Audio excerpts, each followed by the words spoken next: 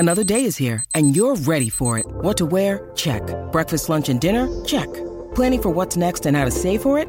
That's where Bank of America can help. For your financial to-dos, Bank of America has experts ready to help get you closer to your goals. Get started at one of our local financial centers or 24/7 in our mobile banking app. Find a location near you at bankofamerica.com/talktous. What would you like the power to do? Mobile banking requires downloading the app and is only available for select devices. Message and data rates may apply. Bank of America N.A., member FDIC.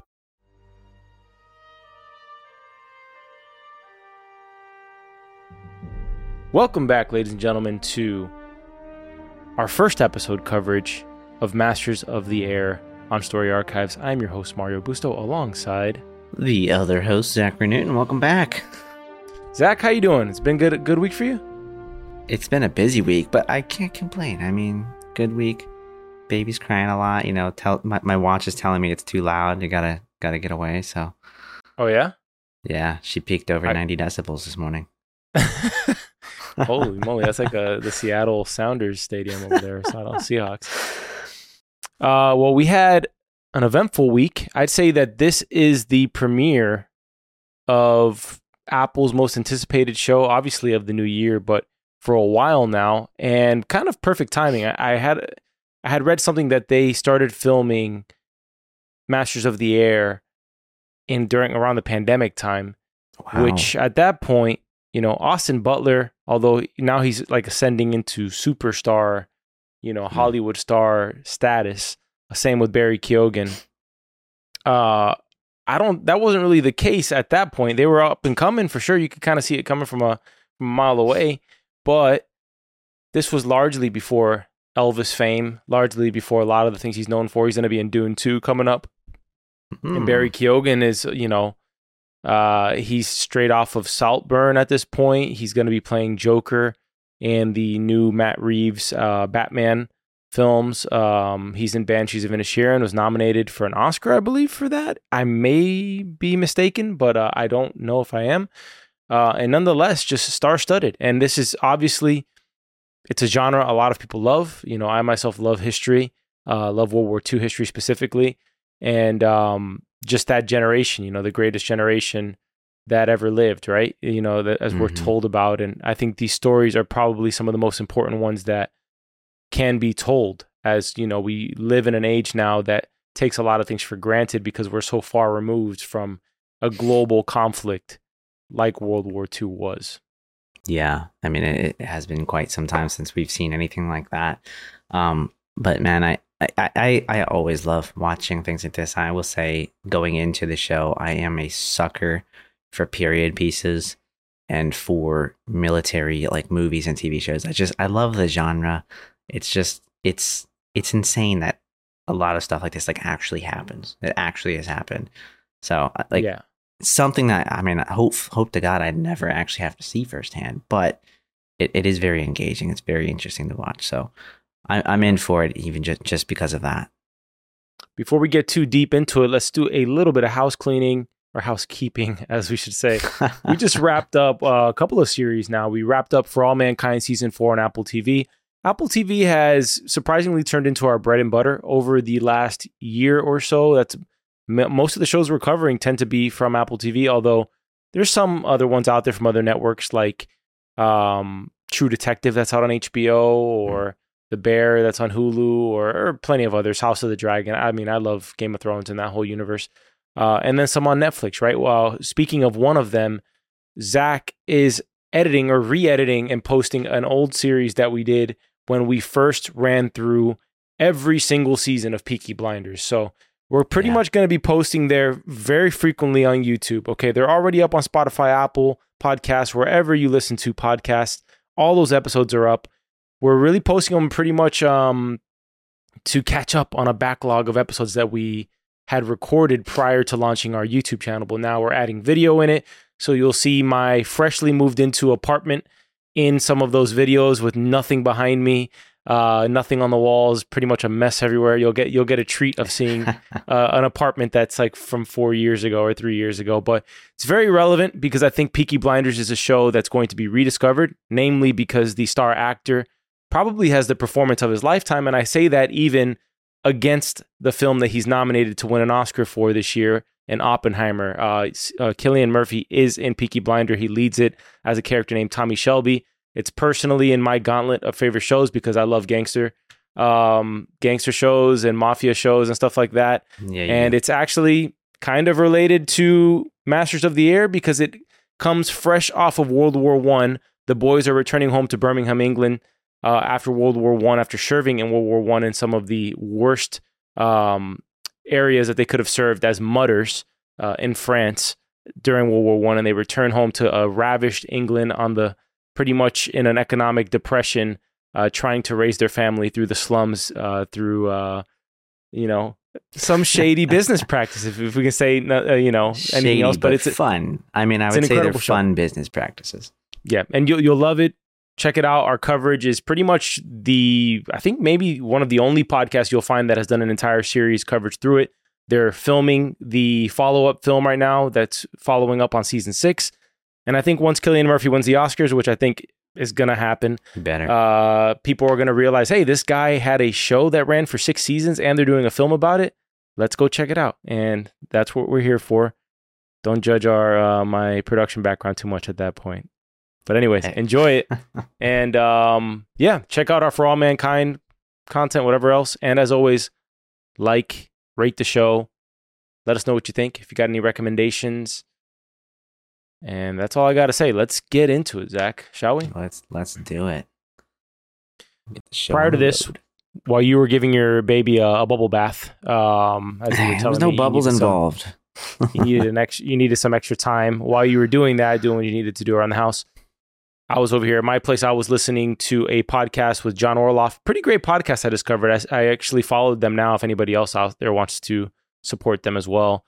They're called something along the lines of We Can Make Them Speak, or We Have Ways to Make Them Speak. And it seems that they focus a lot on World War II history. And they were interviewing the guy who's developed this show, who worked on Band of Brothers in the Pacific. His name's John Orloff. And in that, I kind of wrote some notes, just kind of set the scene of what Masters of the Air is going to be, what it's meant to be. And I had no idea because I haven't completed watching Band of Brothers or The Pacific, but it's on Netflix now, both of them. But Masters of the Air is supposed to be the trilogy to that. It's supposed to be like the third part of that series. I know they're not necessarily overlapping with characters, but this show is 10 years in the making. And the reason they didn't make it sooner was because they needed the technological capacity to have the scale that they wanted for this air warfare. Interesting. Yeah, I mean, I have kind of noticed maybe a little bit, right? Like this, to your point, the scale does feel bigger in the show compared to Band of Brothers. I mean, I watched Band of Brothers many years ago. I am currently rewatching it, but there is this really like up close and personal feeling that you get with Band of Brothers, which, I mean, it's one of the many reasons why I like it, but it's different in that regard. So that's a very interesting point. I think it's going to be interesting for everyone involved to learn more about World War II. One of the things I loved most about that interview was he talked about how accurate they want to be with history. And they did a ton of research to the point where the animation team, and if anybody's listening from the production team who wants to call me out, you can email us at contact@soapbox.house. I'd love to have you on and pick your brain on that. They said that they were essentially basing the air mission. So if you see in episode 1, you have a few air missions, I believe 2 that you really see that really violent, very bloody missions. You have Major Bucky Egan and Gail Clevin both go on an air mission at this point in the show. And one of the things that Orloff was talking about was their research. The animation team was tracking each plane from mission to mission. And when a plane gets hit by a rocket, at the time that rocket hits, it is keyed to the time in the mission that rocket hit that plane. So in the middle of that's how accurate they're trying to be with this show. And I don't want to say too much because he didn't spoil a ton, but he did say enough that could be spoilery. And I know this is history, so if you really wanted to look it up, you could. And I don't tend to approach this the way I would fiction. But it is also nice to kind of see a story come together. And one of the things that they don't tell you in the series, and that the audience might be wondering is, how are these two young guys played by Austin Butler and Callum Turner, respectively Gail Clevin and Bucky Egan, how are they majors already? And Orloff answers that they're part of kind of the generation before the guys who signed up to serve in World War II. Because when World War II took place, Pearl Harbor took place, a bunch of people signed up to go serve. But these guys had already been in the Army Air Corps for 2 or 3 years prior to World War II, America's involvement in World War II beginning.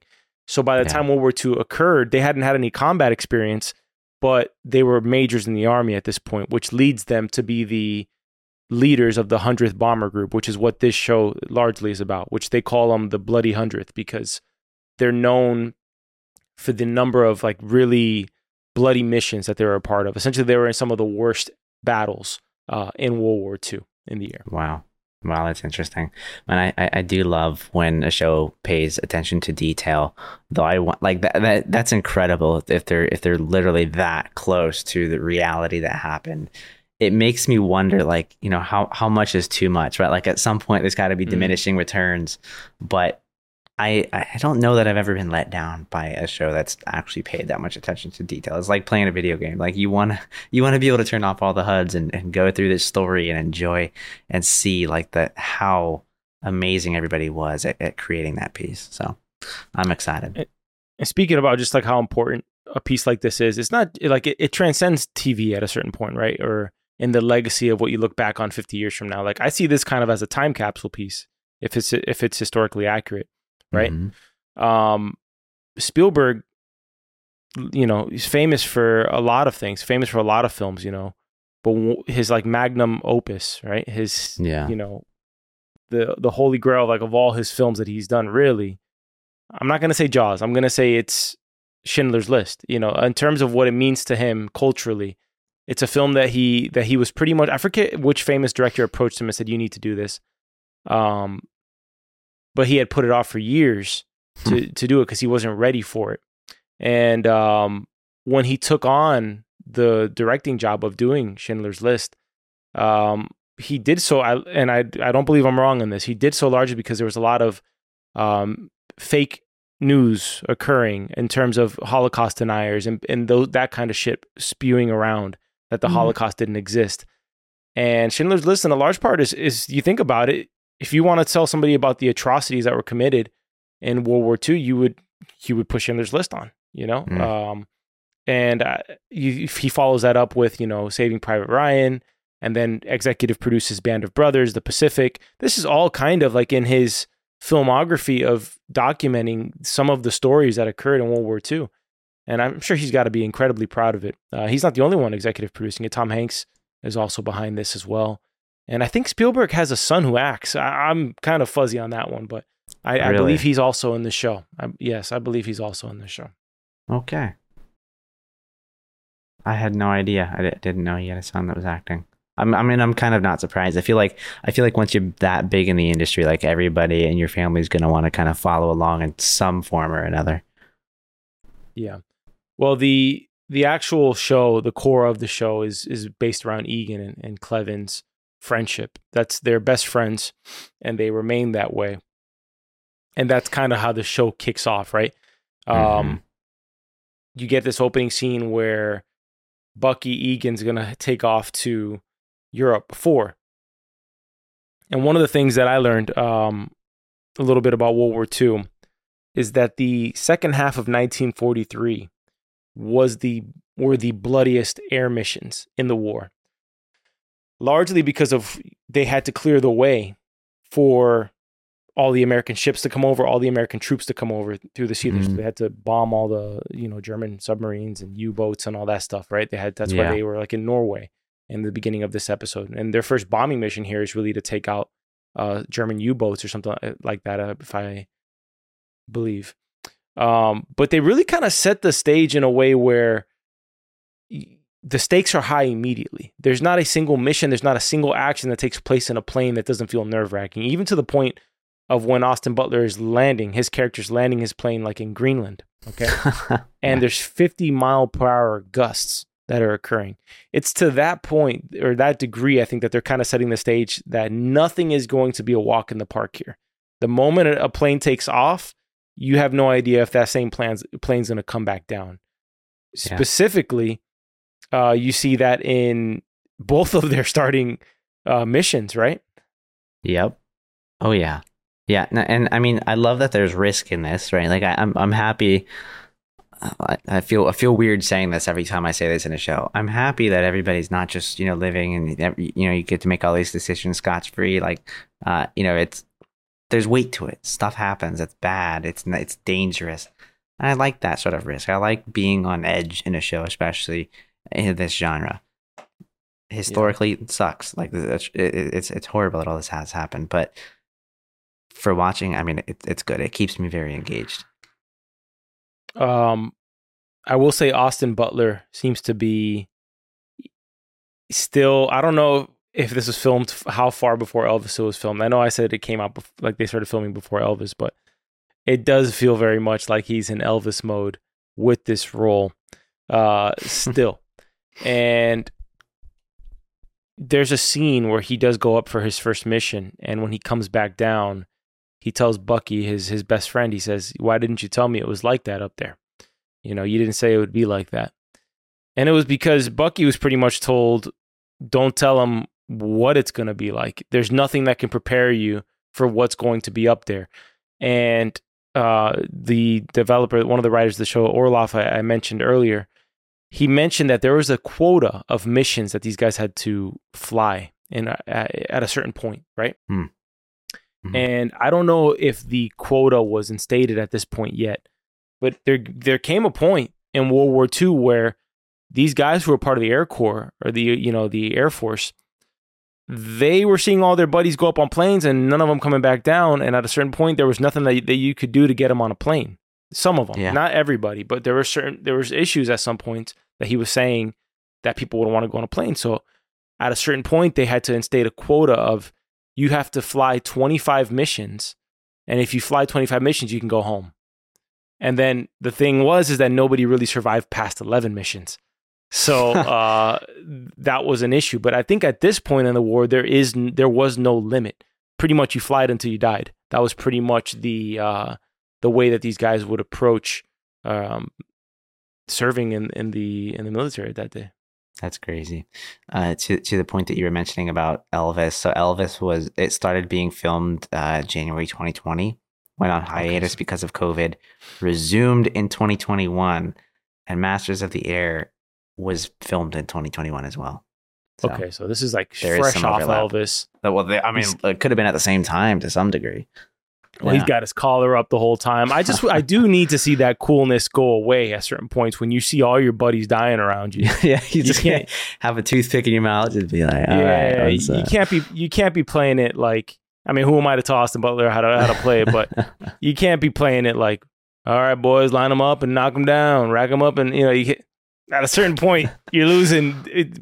Guys taking a bullet shell to the face or a rocket shell to the face. Like at a certain point, there should be some sort of that you're not calm, cool, collected on everything, right? Yeah. But hey, honestly, I think pieces like this at times are to make these characters legends, almost mythical type, figures, right?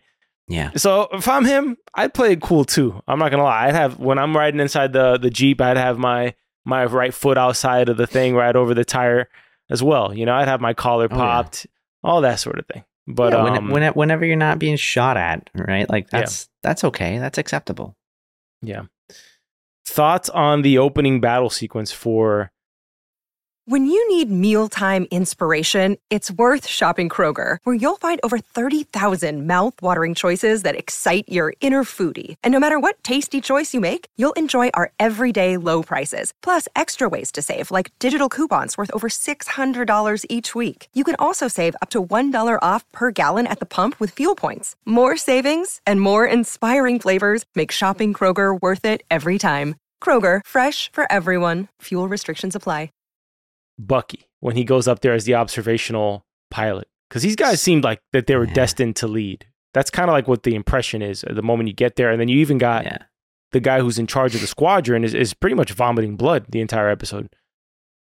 Yeah. I mean, like, I liked it. I was a little nervous that we were going to have a show that started out where it was a bunch of like time jumps. We had another storyline being told in two different parts. No time jumps. Man, I'll tell you, I was nervous for a moment when we cut straight to the battle, but I think that it really like calmed down. We didn't get a lot of this back and forth stuff going on, which I appreciated. That kind of went away.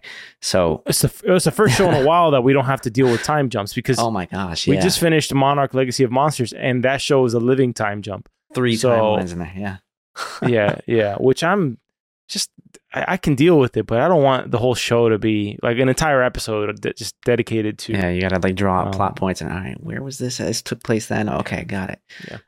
By the way, if I can add one more thing before you say your point, the blonde in the beginning, the romantic interest of Gail Clevin, Isabel May. She's an actress. She's in 1883, the Yellowstone prequel. She's amazing. Like she's amazing in that show, and it took me about 10 minutes because she doesn't look like her version of her character in 1883. Yeah. She is incredible in 1883. So I don't know if she's just like a one-off. That was the only scene we're going to see her in. But she's really good. So I do wonder if she comes back into play because she's kind of a rising name too in Hollywood. Well, I have a feeling that we're going to have to go back to see like that version of the characters at some point. Like I don't think we're all just going to stay over in England and right in the middle of the war. It's only 9 episodes. What? It's only 9 episodes. I could totally see it just being in Europe. It could be. I mean, I would imagine you're going to have some sort of flashback at some point to continue some character building. And I'm okay with some flashbacks, just not like massive, time jumps and things like that going on. But no, anyways, I like the show. I agree with you. I do think that these guys are natural born leaders. It does, kind of come off right away. One of the things I was talking about attention to detail, by the way, this happened a little bit later on in the episode. Embarrassing thing, for me at least, I think I love shows like this. I love movies like this, and I never really thought about like what flak fire was, but there was like this split second in this episode where I heard a metal piece of shrapnel just cut right through the plane, and I think you could see it like stick somewhere in the inside of the plane. I was like, oh man. That's what flak cannons are. That's how they take out planes. Because I would always wonder, I'd be like, how the heck are they blowing planes out of the air? These things are exploding, not even close to them. Mm-hmm. Yeah. So you're talking about that metal shard that came through. That metal shard that came straight. Exactly. Yeah. And it was at that very moment that I'm like, oh, that's how flak cannons work. Because I had never looked it up. But it's that attention to detail that I really, really love. So I thank them for that because I learned something from the show already. One of the things I kind of found... it was like interesting to me because I hadn't really imagined this scenario was when they're on their bombing run. Okay. And there's so many clouds that they have no visibility of what they're bombing. And this is what distinguishes like the good guys from the bad guys. The good guys cancel their bombing missions when they can't see what they're bombing, which was just like an interesting bit. And also you can tell immediately, like their planes are not the type of planes they're not nimble, so to speak. No, at least, so they're at a disadvantage with these fighter jets that are just out there, just zooming around. At this point, it's I'm assuming it's the Luftwaffe. How do you pronounce that exactly? Luftwaffe. Lufthansa. German word. That's the airplane. Lufthansa. Yeah, that's the German side of. Those are the ones they're fighting in this episode. Put it that way. Yeah. I also noticed the navigators, who the narrator of the story is the navigator. He's played by Anthony Boyle. His character, his last name is Crosby. Just the way that they'd have to navigate back in the day, to the point where they're trying to, they're heading in a certain direction. They end up in France instead of England. And which where you see that the air defense, like up in the sky, all those plumes of smoke that you see right there in that screenshot you have. I thought that was just kind of literally a blast from the past of how these guys would have to navigate through these battles. Like all you'd get was a PowerPoint presentation of what you're going to do. And then you go out there and you got a navigator who's All right, just go. telling you everything. Go for it. You know, Off of a piece of paper, mind you. Crazy. I can't even picture somebody driving around the city over here using a paper map, let alone charting their course in an airplane while being shot at by other planes and flat cannons. So yeah, amazing. And it's not Lufthansa. I actually don't know how to Lufthansa's an pronounce airline, this. bro. Yeah, I know. It's the Luftwaffe or something like that. Yeah, something close to that. Luftwaffe, If I'm something pronouncing that wrong, please tell me how to pronounce that, because I should learn that at some point. I think we're heading towards Austin Butler and I keep on saying Austin, but I should just call them by their character names. Gale and Bucky. They're going to be in charge probably by the next episode of the 100th, right? Because you got the CO who passes out after their mission, pretty much just throws up blood. I don't know what condition he has, but just throws up a bunch of blood throughout the episode, and he looks sickly. He's like very skinny and sickly looking. Mm-hmm. So I would imagine, you know, you do get that scene with Bucky being reprimanded to pretty much fall in line, and Bucky saying he doesn't want to be sitting behind a desk his entire time there. So I think he's going to get what he asked for, and is going to get thrust into the position of being on more of these missions in the cockpit, so to speak. I would imagine so. Otherwise, there's not really much of a need to show this guy coughing up blood. It's just kind of irrelevant at that point. Yeah. So, Anything would to you? add, Zach? Around the coughing up blood, or just anything else?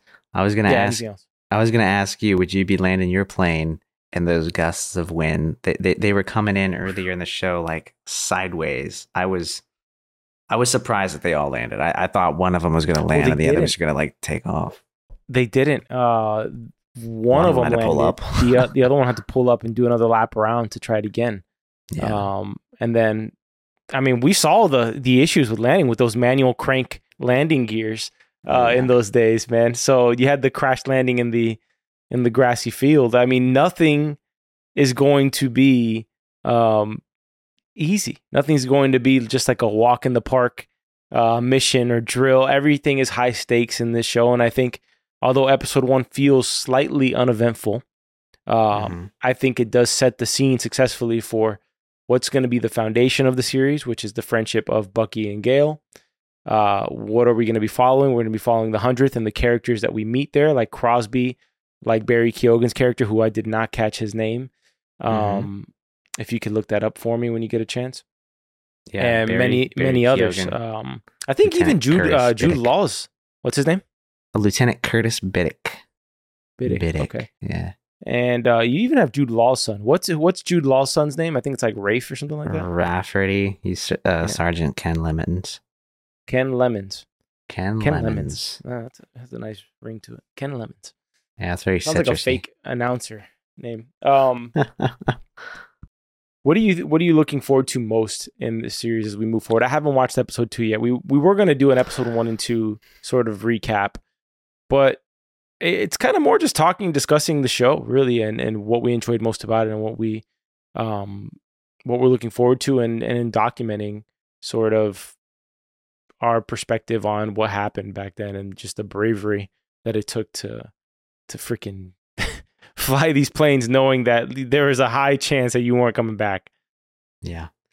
I don't quite know what I'm looking forward to just yet, other than like a very like immersive experience and just learning more about the war, about what actually happened. Like that's one of the reasons why I love these shows. Like I don't necessarily go out and do a ton of research on these just on my own, but I am fascinated by the subject. So I'm not quite sure just yet what I'm looking forward to most. Like I might by the end of like the next episode, but yeah, I need to see it develop a little bit more to kind of see, like, you know, I guess what things are really at play other than just this grand scale of a war. How about you, though? Did anything stand out to you? Well, in terms of things I'm looking forward to, I kind of can say the same things. I want to learn more. I always love learning more about these World War II stories, specifically, just like the different battlefronts that there were. You know, like this. This is one of them. There's many others, right? Yeah. And I did not know to the details that the second half of 1943, really leading up to D-Day in 1944, that was some of the most bloody missions that were had, at least by by the American side and whatnot to prepare to like make way for our involvement in the war. But I'm looking forward to that. I'm just looking forward to learning more about it and just enjoying the series. I mean, that's kind of the good thing about it is we get to enjoy it from our couches while these guys lived it. Just crazy, man, crazy. But I do expect some incredible air battles, and I'm also looking forward to that.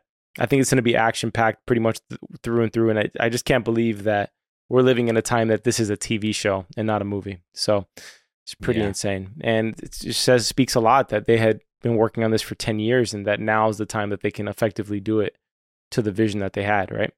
Mm-hmm. So, yeah, this guy went so far as to say that he figured, like at one point, I don't know if he was being sarcastic, but there was times in developing the show that he was like, this should be 4 seasons, not 9 episodes. So let's see how that plays out. I was going to say, this is only going to be a 1 season thing, isn't it? This is a 1 season thing. This is a 9-part mini. I think I'm happy. I think I'm happy with that, because that's very much, that's how Band of Brothers was. And dude, that show is amazing. Like to this day, like I still think back about that show and I'm just like, man, that was such a great thing. And it's crazy because it really is only like 9 or 10 episodes, but I feel like there's so much there. There's so much that goes on. So I don't know. I think they'll pull it off. I mean, you've got great people behind the show. It's the same people behind Band of Brothers and Pacific, like you mentioned earlier in this episode. But I think they'll pull it off, and I'm looking forward to it. I'm looking forward to see what it is. Maybe this will turn into like a scenario where, Apple keeps paying for them to produce shows like this, and you end up, covering a bunch of different stories. Well, Apple's getting to a point different.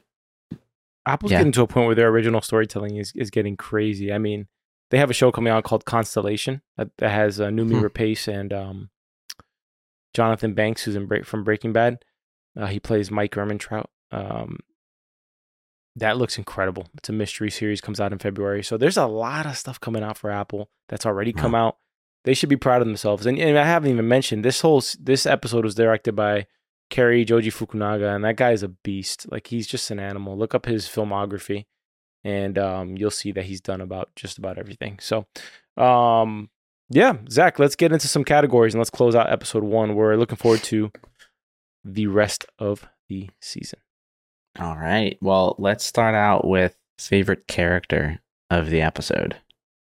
I think it's got to be your 2 main characters, right? Although I will say, I think I like Bucky a little more than Gale so far, just because you get a little more background. That bar scene was really fun, where he's, he has an apple, Yeah. He like makes friends with like everybody at the bar and kind of has like a wager to win 2 bicycles.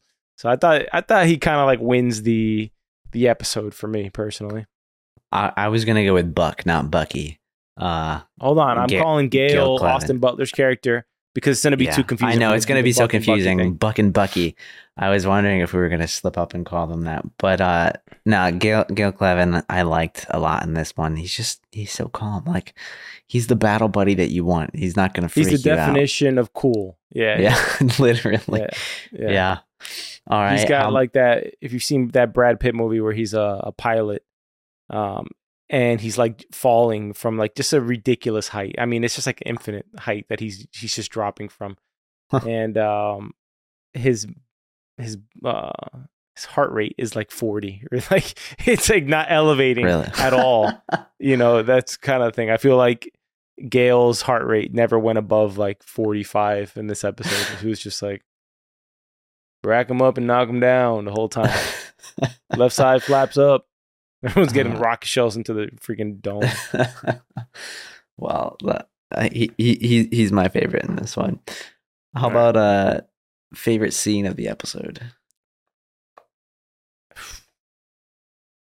I think favorite scene has to be their first 2 missions.